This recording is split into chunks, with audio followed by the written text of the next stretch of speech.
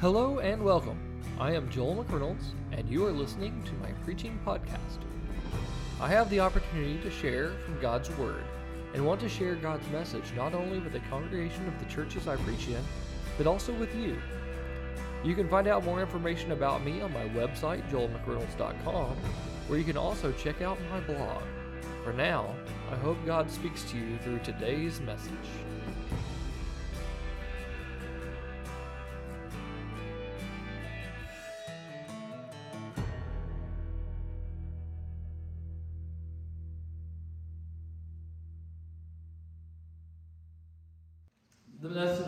The title of this message is Restoration and Renewal. And we just sang about that God gives us a second chance.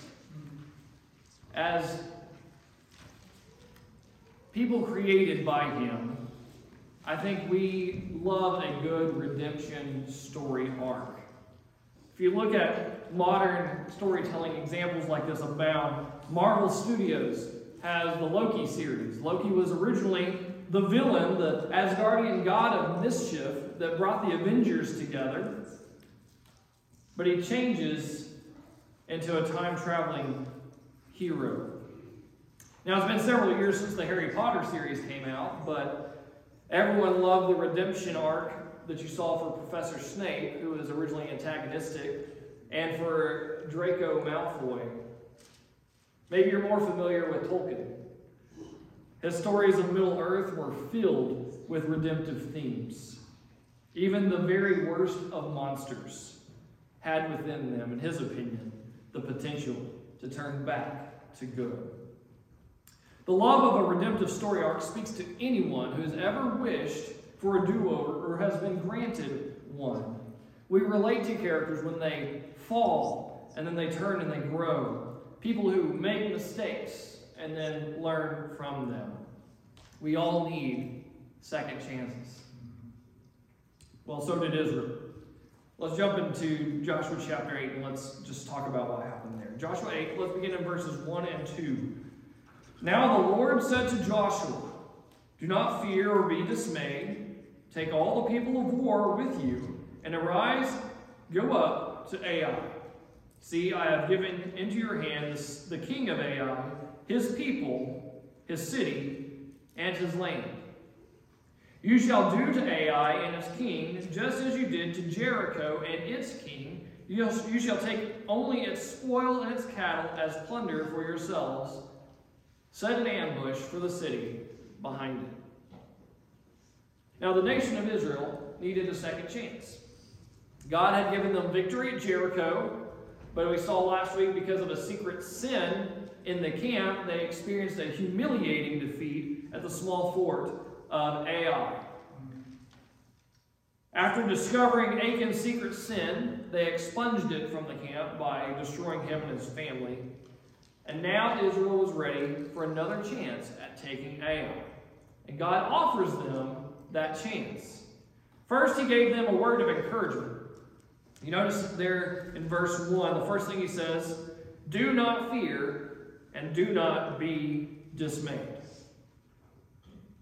The gods of Egypt, from where they came, the gods of Canaan and the land surround them, they typically vented their anger towards the people, and they nursed grudges. But the true God prefers to show mercy and grace. He doesn't hold grudges. Since Israel had repented of their sin and had removed it from their midst, He forgave them. And in Micah chapter 7, verses 18 through 20, it says this, "Who is a God like you, who pardons iniquity and passes over the rebellious act of the remnant of His possession? He does not retain His anger forever, because He delights in unchanging love. He will again have compassion on us. He will tread our iniquities underfoot. Yes, you will cast all their sins into the depths of the sea. You will give truth to Jacob and unchanging love to Abraham, which you swore to our forefathers from the days of old." God treads sin into the ground until it's no longer recognizable. He throws it to the bottom of the sea where it cannot return. Scripture tells us that God blots out our sin. Once it's been dealt with, he does not see it anymore. And that was great news for Israel. They had a fresh start. They had a second chance after the whole situation with Achan. But for us, we don't need to be dismayed. We don't need to be fearful because of our sin. No matter what mistakes you've made, God forgives and he receives the repentant. Our sin has already been dealt with by Jesus on Calvary's cross. Now, many Baptists don't sing the third verse of hymns, but I'm thankful that here we do. So thank you, Brother Eddie, for that. But if you look at the third verse of It Is Well With My Soul, it says this: My sin, oh the bliss of this glorious thought. My sin, not in part, but the whole, is nailed to the cross, and I bear it no more. Praise the Lord, O my soul. Indeed, God is faithful and just to forgive us because his Son paid the penalty for us. And through faith in Jesus, we receive a second chance. God gives us second chances. Now, Israel's second chance was evidenced by God's command. He said, go take the city of Ai. He promised Israel that victory was certain if they followed his instructions. If Israel did what God told them, Ai would fall just like Jericho fell. Also notice that one of the subcommands that God gave to the people. He said they would not only defeat Ai, but they would get to take the spoils. They would get to plunder the city. They would get to claim the spoils of victory. And you think, if Achan had only waited, he forgot that God is generous to his people. So at Jericho, he satisfied the first fruits. He got everything God got everything from Jericho. But Ai and the following battles generally follow the common ancient Near Eastern practices when it came to warfare. The soldiers, the conquering army, would raid the city, they would conquer, and then they would divide the booty among themselves. But Achan had run ahead and he had robbed God. And when we run ahead of God, we usually rob ourselves of a blessing. And we hurt others just like Achan did. We must remember God's generous nature. The other subcommand that we find in this verse really frames much of the rest of the chapter. He sets the strategy for Israel to take Ai. He says, you're going to have an ambush. Now, due to time's sake, I'm not going to read all of this middle section, verses 3 through 29, but I encourage you, maybe this afternoon, when you go home, go read those verses together. But let me sum it up for you for right now. The strategy for taking Ai was quite different from Jericho. You can see the chart that I made up here. Jericho starts with an overt display. They're walking around the city. They're doing so in the daytime. All the army is together as they march around the city. And what does it take to make the walls fall? God's mighty miracle.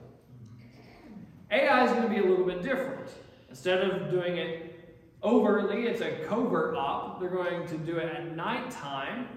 The troops are going to be divided, and we'll talk more about the strategy behind that in a minute.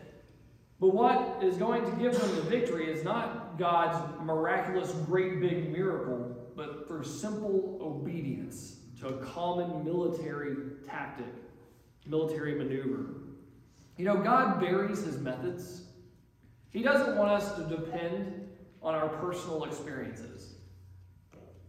He wants us to trust his divine presence. He wants us to trust his divine promises. We need to seek God for understanding rather than relying on our past victories. The phrase, we've always done it this way, that's not a phrase the church should utter. It's not a phrase the church should live by. Because what happens? When you base on experience over and over, you do the same thing over and over, and you get into a rut, what happens to a rut? Turns into a grave.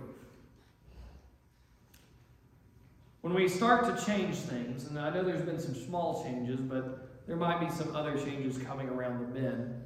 And if you come up to me and you say, well, Brother Joel, I don't know about this. We've never done it this way. Here's my response. Just be prepared. It's going to be the same thing every time. Good. That means we'll do something different. We'll get some different results. Maybe we'll make some progress. But that doesn't mean that Israel went in without a strategy. The work of God often requires a strategy. God is a God of order. He's not a God of chaos. He doesn't just say, yeah, go out there and do what you want to do, and you'll get victory. He says, do what I tell you to do, and you'll have victory. So there's a strategy required. You're probably familiar with a common phrase, if you fail to plan, then you plan to fail. And that's true for ministry too. We must seek God's mind in our planning. He gives us a strategy, but we must allow Him to take the lead. So Joshua and the Israelites, they followed God's strategy. He would organize a victory for Israel from their previous defeat. You see, the people of Ai, they were confident. The people of Israel had come against them, had attacked them, and when they did, they were driven back. Because they only brought 3,000 people, the city of Ai drove them out. 36 people died? They thought, Israel is weak, so we're going to conquer them. So here's God's strategy. We're going to ambush them. So, He divides the troops into 3 divisions. One is a division of about 5,000. There's another division of about 5,000. And then the rest of the 30,000 comprise the rest. So, Joshua was to station 5,000 soldiers to the north of Ai. They're coming from the west, or coming from the east toward the west, from Jericho. You can see this up here. By the way, this is handwritten, hand-drawn, so you can see how bad my handwriting is there.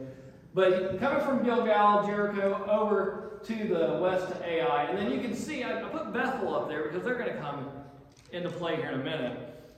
But they're moving from Jericho to Ai. They're going to loop around. Joshua's troop is going to loop around and come from the north with 5,000 soldiers, and they're going to have a frontal assault. Well, here's what happens. He goes around at night and sets his 5,000, and they storm the front gates. Ai thinks, these guys are idiots. They're trying us again. So, they come, attack the front gates, and then Ai's soldiers leave out the front gates with the king to go to get those 5,000 men. Now, what they're not aware of is that Joshua, by God's strategy, has placed 15,000 soldiers on either side. So when they run out, immediately they've got a troop of 15,000 here, a troop of 15,000 here, and a troop of 5,000 up here. There's still another 5,000 soldiers missing. They went around to the west side. And so there's a small side gate going into the city. When all those soldiers leave and go out to take those 5,000 Israelite soldiers, those other 5,000, they raid the city of Ai. So I marked it with an R for raiding. So Joshua's at the top. The raiding party's coming in Ai. And then they set fire to the city.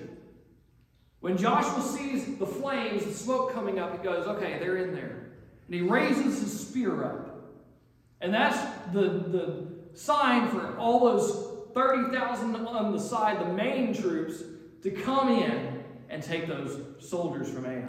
So now there's 5,000 soldiers in front of them. There's 15 on either side of them. And guess what? That 5,000 that was in the city is coming out behind them. They're surrounded.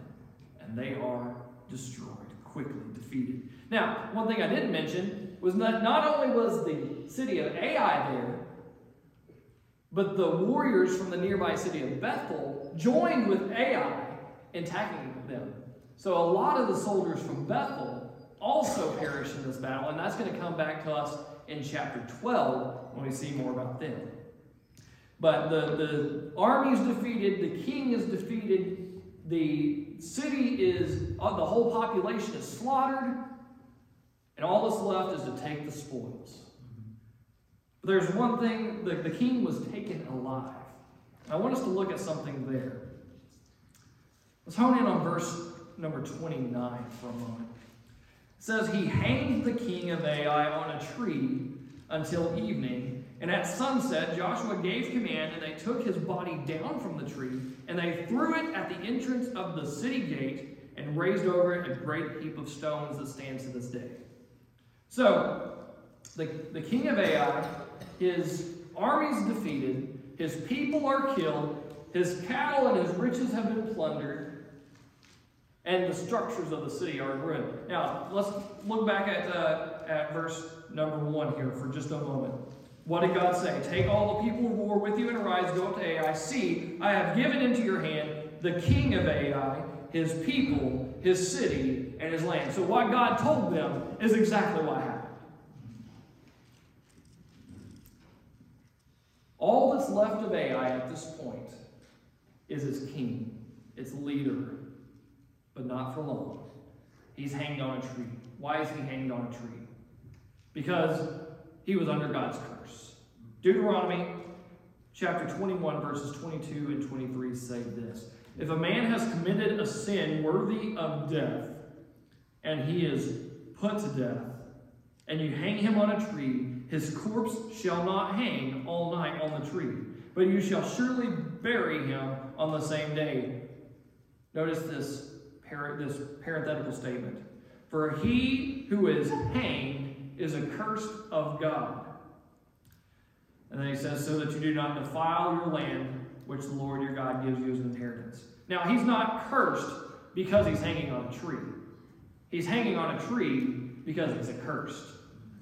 As the local representative of the Canaanites' power, he had broken God's law. He had done things that were detestable in God's sight. And he may not have personally done those, but remember the corporate aspect that we talked about last week. There's a corporate identity. So he's representing these people who were doing detestable things before the Lord. And as one of their leaders, he is culpable. Now, many more of the Canaanite leaders will be hung just like Ai's king. And it's for the same reason. And it's gruesome to us, especially our modern sensibilities. We'll look at this and think, that is horrible. And let me tell you, it's meant to be. It's meant to point to what we all deserve for our sin. We deserve to be hung on a tree, paraded around and humiliated because of our sin. Because we are all cursed because of it. But Paul reminds us in Galatians chapter 3 and verses 13 and 14. Christ redeemed us from the curse of the law because he's become a curse for us. For it is written, cursed is everyone who hangs on a tree, in order that in Christ Jesus the blessing of Abraham might come to the Gentiles, that's all of us, so that we would receive the promise of the Spirit through faith. While Jesus was innocent, he took the curse that was intended for me and for you. And if you have faith in him, in that place of the punishment and the curse that we had, he gives us his righteousness. It's credited to our account. What a glorious Savior. Well, as we saw, the law required that the body would not be kept up after sunset, so they removed the king's body at sunset, took it down, and they created a fourth memorial. Now, suddenly all these heaps of stones are popping up all over Canaan. And these are like bookmarks in Israel's history. And each one of them tell us something about God. We have the stones that we first talked about at Gilgal, reminding the people of God's power over nature. He parted the waters for them to cross over Jordan. The stones of Jericho that remind of God's power over the walls. And last week we saw the stones of Achor that remind us of God's wrath toward sin. And now after the victory of Ai, Israel's faith and their courage is renewed. The disgrace and the defeat of Achan's sin has been removed. It is erased. Israel faced the same city, but they had a different strategy and they had a different outcome. And the memorial of Ai reminds us that God restores his people. Now, what does a victorious army normally do? They usually do a couple of things. One, they celebrate the victory, and then they strategize about their next move.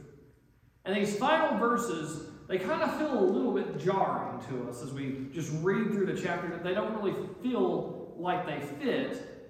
But let me tell you, this is a proper response to the events that have taken place over Joshua 7 and Joshua 8. Let's read beginning in verse 30 and through the end of the chapter, verse 35. Then Joshua built an altar to the Lord, the God of Israel, in Mount Ebal, just as Moses, the servant of the Lord, had commanded the sons of Israel, as it is written in the book of the law of Moses, an altar of uncut stone on which no man had wielded an iron tool, and they offered burnt offerings on it to the Lord and sacrificed peace offerings.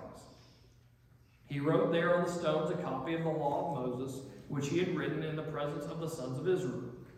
All Israel, with their elders and officers and their judges, were standing on both sides of the ark before the Levitical priest, who carried the ark of the covenant of the Lord, the stranger as well as the native. Half of them stood in front of Mount Gerizim, and half of them in front of Mount Ebal, just as Moses, the servant of the Lord, had given command at first to bless the people of Israel. Then afterward, he, that is Joshua, read all the words of the law, the blessing and the curse, according to all that is written in the book of the law. There was not a word of all that Moses had commanded which Joshua did not read before all the assembly of Israel, with the women and the little ones and the strangers who were living among them. So Joshua led the people about 30 miles north of Ai to Shechem, between mountains Ebal and Gerizim. Now, this is a special historical place. It's where Abraham first received the promise of the land. And it's where his grandson Jacob returned safely from a foreign land, and he dwelled there for some time. So Joshua brought Israel to this historic location to participate in a special worship service. And this worship service would fulfill the instruction that Moses gave to them back in Deuteronomy chapter 27. So Joshua built an altar according to the instructions that had been given through Moses, and they had burnt offerings. Now, burnt offerings were burned totally as a token of the nation's total commitment to the Lord. So the whole sacrifice was burned up, and the smell was said to be pleasing to the Lord. Then they had a peace offering or fellowship offering. These were an expression of gratitude to the Lord, and it involved them sharing a meal between the priest and the people. And it was a depiction of a fellowship, a relationship between God and the people, the offerer. It was also common in the ancient Near East for kings and leaders to build up some stones, and they would plaster these, and then they would mark in the plaster their great military achievements. And we still have some of these records that have lasted for generations. Well, Joshua did according to the law of Moses. He took some stones and put them on each mountain. He covered them with lime, and then he wrote the law on them. Because this was the secret to Israel's success. It was not military achievement, it was obedience to God's law. If God was for them, nothing could stand against them. But if God was against them, nothing they did would prosper. These two mountains were given special significance. Mount Ebal was designated as the mountain of curses. And Gerizim was the Mount of Blessings. In Deuteronomy chapter 27, the tribes were assigned locations between Ebal and Gerizim, and they would face the covenant, the Ark of the Covenant. And I want to point out a key word that's in here. All. We see it 5 times in 3 verses. The point is, the participants in this worship service included everybody. All the people of God must give all obedience to all the Word of God. From the leaders, to the citizens, to the resident aliens that lived among them, from the men to the women and the children. Everybody, regardless of their gender, regardless of their age, regardless of their social standing, were part of this event. And the focus of this service was on the Word of God, the written book of the law. So when the curses of Ebal were written, or were read aloud one by one, the tribes that were stationed with Ebal at their back would shout loudly together after each one, Amen. And then the tribes that were stationed with Gerizim at their back, when the blessings were read one by one, after each one, they would shout loudly together, Amen. So what is the point? Why is this happening? Why is it here at the end of chapter 8 after the defeat of Ai? The meaning of this worship service was to remind the people of the importance of covenant obedience. More important than their military victory was their relationship with God. Worship of God is greater than working for God. You can't draw from an empty well. Before you can serve, you need to be refilled. This was a moment for covenant renewal for Israel. And these were fairly common in Israel's religious life. If you read over the history, they do these kind of things over and over. And I think it makes a point for us. That point is that God's people should renew their commitment to His covenant. See, life is full of changes. And those changes don't change the commitment or the covenant that we made with God. Once we've accepted Him, we've committed our lives to Him, that is it. You've made the commitment. But what happens? Life changes come along. Maybe, for my own instance, I came to faith as a young child. Maybe some of you also, maybe some of you came as teenagers, maybe some of you came in adulthood. But let's think on terms of a child or a teenager. What happens between being a child and a teenager and being a young adult? You graduate high school, maybe seek higher education, have job requirements, have family obligations, and other new life experiences. And each one of those require us to think differently. And they don't change the commitment that we've made, but they have an effect on our lives, and so they affect our priorities. Each stage in our lives, I think, tests our faith and tests our commitment that we made to the Lord. I think Israel's ceremony suggests that regular periods of covenant renewal would benefit all of us, whether individual or the corporate local body of Christ. I think we need to have times dedicated toward renewal. Now, the more liturgical churches are doing something right now that you may be familiar with. They're observing Lent. Lent is traditionally a time of fasting and preparation for 40 days leading up to Easter. And some of you are already aware of this. As Baptists, we don't observe Lent normally. Some do.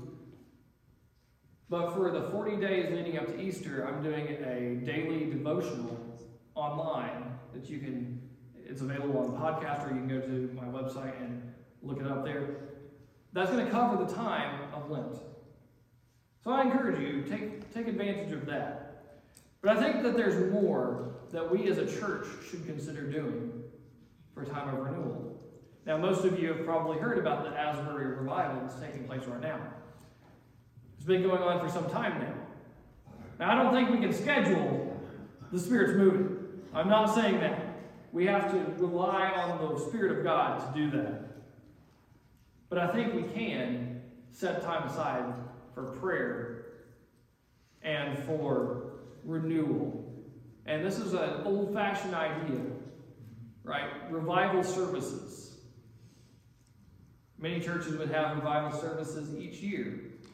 And I am suggesting that we should consider holding, at least for this year, a revival service, and potentially make that an annual time where it's not focused on us going out and trying to get people to come and we want to see our numbers grow, anything like that.